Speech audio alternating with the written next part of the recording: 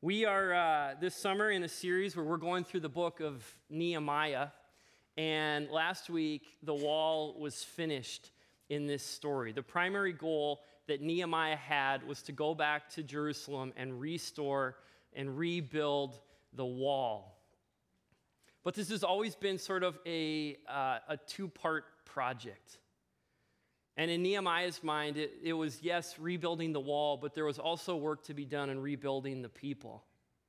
There's a lot of brokenness in the people. You know, they've been exiled, they've been treated poorly, they've lived in foreign lands. They've quite frankly drifted in their relationship to God. Like the world's kind of gotten a hold of them, and they're living more like the world than they are the people of God. And so there's disobedience, there's sin, there's just this feeling far away from God. And so Nehemiah, along with other leaders, are looking at not only rebuilding the wall, but the important work of rebuilding a people. And as we've looked at this series together, our church is in the process of a building project, building our first building. And with that, as we go through Nehemiah, this summer, we not only want to look at what's it mean to actually come together as a church and as a people and build something physical together, but also what if we took this time before we go into the building to really look and go, are there things in me, are there things in us that need to be rebuilt? Like in my life, have I drifted? Am I sort of proud of the life I'm living? Are there things that just in my character need to change? Are there ways maybe I'm sort of living more like the world than the way that I know or I think God wants me to live? The amazing story of Christianity is, as long as you have breath, you always have the opportunity to turn back to Christ. You know, regardless of how far you may feel like you've drifted, or no matter what you've done in your life, God's grace is sufficient for all of us. There's always this invitation to come back. And so that's the invitation that God has for the people. It's the invitation he has for you. It's the invitation he has for me. Rebuilding the people is going to be a big project. And one of the things we're going to look at today is the importance of rebuilding culture when you want to rebuild a people. You know, culture, it's such an interesting thing. Culture's everywhere. And it is shaped, it's created, it's lived out by people. The convictions we have, the beliefs we have. I mean, if you get a people to believe this, it creates a culture. It affects what people think. It affects how people act. It affects how people treat one another. And so culture is a powerful thing, and it is about people. It's created by people, and it's lived out by people. And so what is the culture that we're creating? What is the culture we have here at the Highlands? That's one question I want to ask. But another question I want to ask is, what's the culture you're creating in your life? Whether it's your life as a family, your life as an individual. What sort of culture are you creating or help create or sustaining in the way that you live? Because you are. I am too. I worked for Apple for like 3 days. That's no joke. A long time ago, I got a job. I thought it would be cool to work at Apple.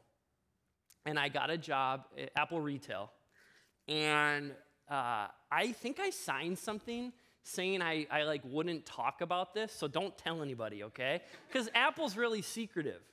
And they like don't, they don't want anybody to know, and it's kind of like their thing. So if the police run in here and arrest me during the sermon, we know somebody's listening. But don't tell anybody I'm telling you this, all right? So anyways, when you get hired by Apple, you go to training, and they call it core, and it's like 3 days of intense training. You'd think that they are training you on the products.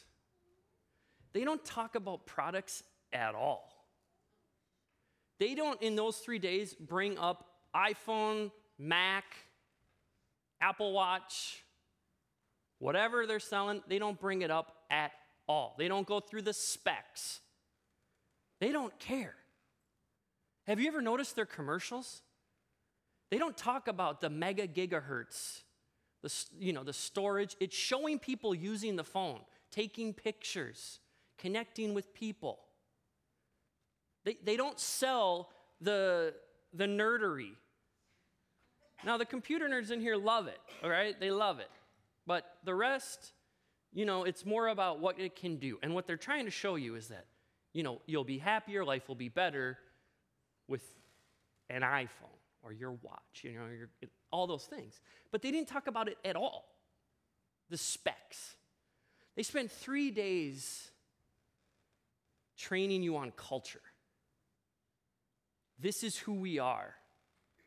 This is why we are who we are. This is how we look. These are our core values. This is how we look at our customer, and this is how we want you to interact with every single customer. Because at the end of the day, Apple doesn't believe that their specs necessarily sell the products. The products sell themselves, but people sell to people. The culture is what they want their employees to buy into and live out. It's much more powerful than strategy. It's much more powerful than even vision, and it's much more powerful than specs. Peter Drucker, who's a famous sort of business author, he has a famous quote that says, "Culture eats strategy for breakfast." Like if it implies that the culture of your company always determines success, regardless of how effective your 5-year plan is, your strategy, that culture ultimately trumps all of it. If you don't have the right culture, forget about it. You won't excel, you won't lead, people aren't going to want to work for you, they're not going to give their best. If you create a culture where people want to be there, they feel empowered, they feel like they have a role to play, that they're a part of something bigger than themselves, they're treated well. You give them time off, you give them good wages, those sorts of things keep good people around. And if you can keep good people around, and you can get the best out of good people and good leaders, your organization is going to thrive. You could have a great product, but if your people don't like working there and you can't hire good people, or your people aren't giving your best, it's going to be an uphill climb. And that's what Peter Drucker is saying when he says culture eats strategy for breakfast. So, think about our church. Do you feel like you have a role to play? Do you feel like you're a part of something? Do you feel like you're bringing something to the table? Because the Bible says, the church is a body, and everybody has a different part, and the body's not going to function well unless, all of us are playing our part. We're going to be better, we're going to be more effective if we're doing this together. But let's go back to the question about us as a church and our culture. New people, maybe this is your first time here. Awesome. Did you feel welcome when you came in? For those of you who have been maybe here for a couple weeks or a couple months or in the last 6 months, or maybe you can remember when you were new, did you feel like it was easy to get to know people? Did you feel like there was opportunity to get involved? Do you feel like you're growing in your relationship with Christ? These are vital questions that we should always be asking because it's creating our culture. And I think our culture ultimately is biblical in that we're called to be the church, to bring the light and hope of Jesus Christ, to make disciples of all nations, to baptize people, to disciple people. Because we think we have the best thing to offer, far better than an iPhone, a car, a house, and that is life everlasting through Jesus Christ. So what is the culture of our church? I want to give you 4 points today, 4 principles of building culture from Nehemiah chapter 7 and chapter 8. The first one is this: building culture requires people who are engaged followers. This is a team effort. People build culture.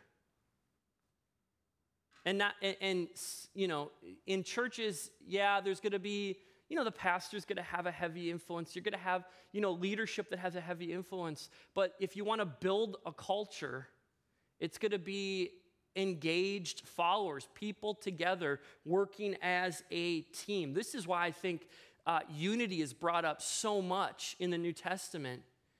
The Apostle Paul is just constantly speaking to his churches that he has started and saying, look, you guys, you're bickering, you're fighting, you're not on the same page, like you're sinning. It's this, all of that is being used by the enemy to keep you divided. A divided group of people is not gonna build anything worthwhile. But if you want to build the kingdom and you want to build a biblical kingdom culture around Jesus Christ, it's going to require people who are engaged followers. Listen to Nehemiah 7, 4-5. Now the city was large and spacious. The wall's been completed now, but there were few people in it, and the houses had not been rebuilt. So my God put it on my heart to assemble the nobles, the officials, and the common people for registration by families. I found the genealogical record of those who had been first to return. So basically Nehemiah, the city is now empty, and it's like, okay, if we're going to rebuild people, we got to get them back. You can't do this separated. We've got to be together. And I would say that. I was having a conversation with somebody who goes, COVID has changed the landscape of the church forever. Okay, maybe it has, but not really, in my opinion. And I fought back a little bit. He's like, we got to think about how, we could start online churches that are just online. And people, we could reach people all over the world. I said, yeah, okay, fine. Maybe that's okay, but I don't like it. Because I don't think you can be the church by just tuning in. Nobody knows me. I just watch it and that's not church. I just don't see that in the Bible. Yeah, it's cool we got technology. And it's cool that we can reach people across the world like we've never been able to before. But that doesn't trump the local church. I find it hard to believe that people are going to experience life transformation by flipping on their live stream for 1 hour a week. It's great, and we love you that are tuning in online. But the way that I look at live stream and the way that I think we should look at live stream is that it should be the last resort. You're sick or you're having some physical limitations. Great. Live stream, you can still see people, feel like you're a part of your church. You're on at the cabin for the weekend, which a lot of people do in Minnesota in the summer. Great, you can tune into the live stream. But if the live stream becomes your first sort of step into church engagement, I just say, be careful. And you can do it, but I don't think you'll get and experience the type of impact unless you're gathering with other people. Unless we're meeting, we're singing, we're hearing each other, we're praying together, there's opportunity to just connect outside, these doors with hopefully coffee again very soon, opportunity just to see one another. We're committed to offering the live stream, but I worry because, and I saw a really good quote, and I don't remember who said it. I wish I could say that it was me, but basically this person said, that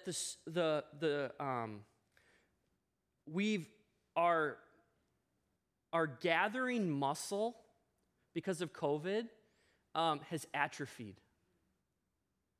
And this gal said it way better than that. But basically that's what she was saying. She's like, the church has got to look and go and recognize if our gathering muscles have atrophied. Like, we haven't done it for so long that,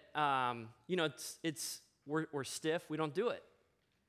And how do you got to get a muscle going again. You got to be moving. You got to get it going. And I just want to encourage those of you online watching who are maybe it's just easy to tune in from your couch on Sunday. I want to ask you to question yourselves. What am I missing out? And when maybe it's time to come back. Because we miss you, and I honestly think we need each other. We need you here. God has a plan, a purpose, a role for you, each of you. We need you back. And I hope I think this is a global church thing. That the global church really has to work on and pray about because we're in the people business. We're not selling products. We're in the people business. And to disciple is to be face-to-face with one another. So culture requires engaged followers, point one. Point two, leaders build culture. So you want leaders who are wise, have integrity, and have a focus beyond themselves. Look, basically, leaders are going to have an influence on the culture of whatever the organization or the church is. And so you've got to look and go, the people that are in those positions, we've got to be mindful of who we're giving influence and power to. Because given to the wrong person could be devastating to the church. Given to the wrong person could be devastating for an organization. But listen to Nehemiah 7:2. I put in charge of Jerusalem my brother Hanani, along with Hananiah, the commander of the citadel, because he was a man of integrity and feared God more than most men do. Nehemiah is looking around and he's like, what are the requirements in leading, in rebuilding this people is I've got to put people who have integrity, who have character. It's not perfect people. I think sometimes we hear that and we think perfect. It's not perfect people, but it is people, men and women who, when they, they're not perfect, but they're living out their faith. They're pursuing righteousness. There is a fear of God, which in essence means, recognizing God in the right spot. He's God, I'm not. I submit to God. I submit to His commands. I want to live according to the commandments of God, and I do my best to live that out. The sad story you hear often is pastors failing. Usually moral failure that comes out. Most of the time you hear the stories in big churches, but I'm sure it happens in small churches as well. It happens in every, big, small, medium churches, but we hear often about the big ones. And I was listening to a podcast about one church in particular, and one person that was interviewed about sort of the calamity of this pastor's poor leadership and poor decisions was look, one of the problems that can happen is that we find individuals who are really skilled, great speakers, good organizers. They can create a good experience. So they're skilled and they're talented and they experience early success, but that skill and success gets out front of character. Their character is falling behind. And this is unfortunately a sad story that is detrimental to the church when leaders' success, their skills, sort of get glamorized more than character. Or their skills and their talents and successes get out in front of character. we've got to make sure, and I'm right there at the top, is that character is something that is always being looked at. That character, it means being, dealing with sin. But that requires people. It requires accountability. It requires, I think the sad reality with a lot of these pastors is the higher they get and they become these kind of celebrity pastors is that nobody has access to them. There's a culture that's created. And if you want to read about this culture, there's a great book that my program director, Scott McKnight, wrote called A Church Called Tove. And he talks about this sort of poisoning culture. And a lot of the times the pastor gets so big that people are like, oh, he's almost a celebrity. And so there isn't a lot of relationship with the pastor. Or the pastor gets so big that, it's a top-down kind of command. What I do and what I say is the way it's going to go. And then there's a fear culture that can come with that. I don't want to mess up. I don't want to speak up if I see anything. And you see how the character or lack thereof of a leader creates a culture that affects people and groups of people which affect the church as a whole. We need people who are seeking integrity because God uses leaders to build culture. If you're a leader, and really this is for everyone. If you're a follower of Jesus, guard your integrity with everything you have. Put good people around you that can speak into your life, that you can be honest about what's going on in your life, where you can share, maybe things that are really hard to share. But get people around you who can pray for you and support you and keep you accountable. Number 3, core values establish culture. Nehemiah 8, 1-3. All the people came together as one in the square before the water gate. They told Ezra, the teacher of the law, to bring out the book of the law of Moses, which the Lord had commanded for Israel. So on the first day of the 7th month, Ezra the priest brought the law before the assembly, which was made up of men and women and all who were able to understand. He read it aloud from daybreak to noon as he faced the square before the water gate in the presence of the men, women, and others who could understand. And all the people listened attentively to the book of the law. They read from the book of the law of God, making it clear and giving the meaning so that the people understood what was read. The people spontaneously assemble 6 days before the new year. And Nehemiah tells Ezra to go get the book of the law, and all the people listen to the Bible, to the Word of God, the Pentateuch, from daybreak to noon. And the people are hearing this, and many were probably had forgotten. Again, they had walked and drifted so far from God. There were going to be others that had never heard it.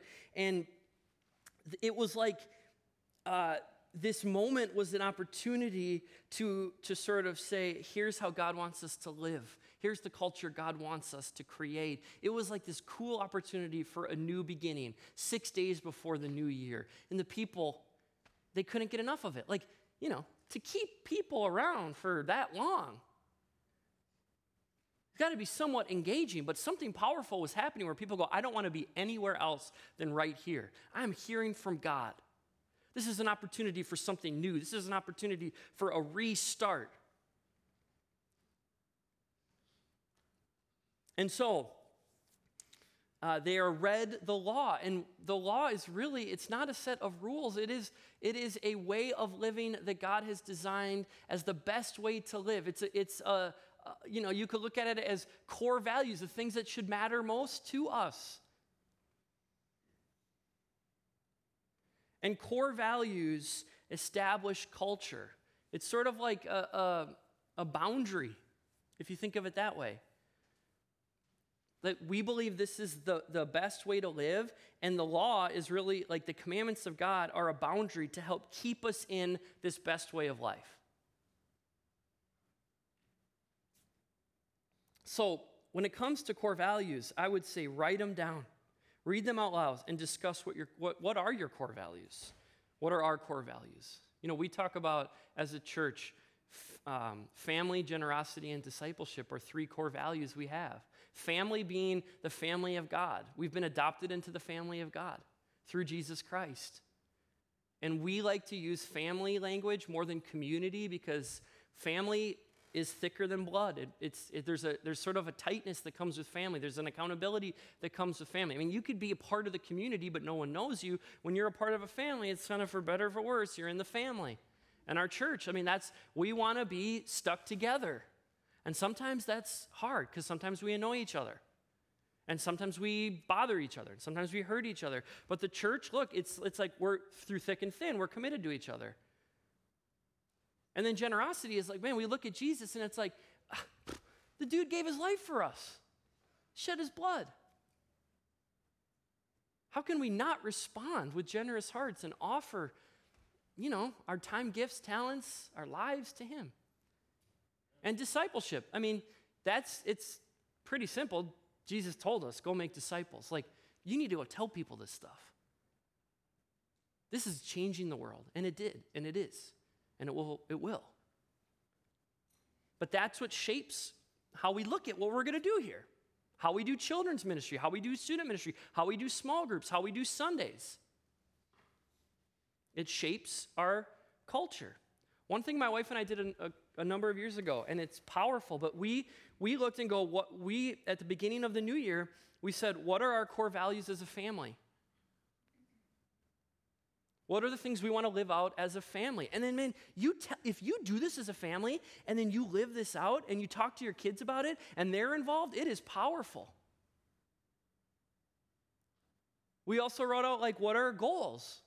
What do we hope these core values, the way that we live, what are some of the goals that we as a family want to live out together? And it doesn't have to be you as a parent with children. It can be you as an individual. You should have core values for yourself. But what if you wrote it down?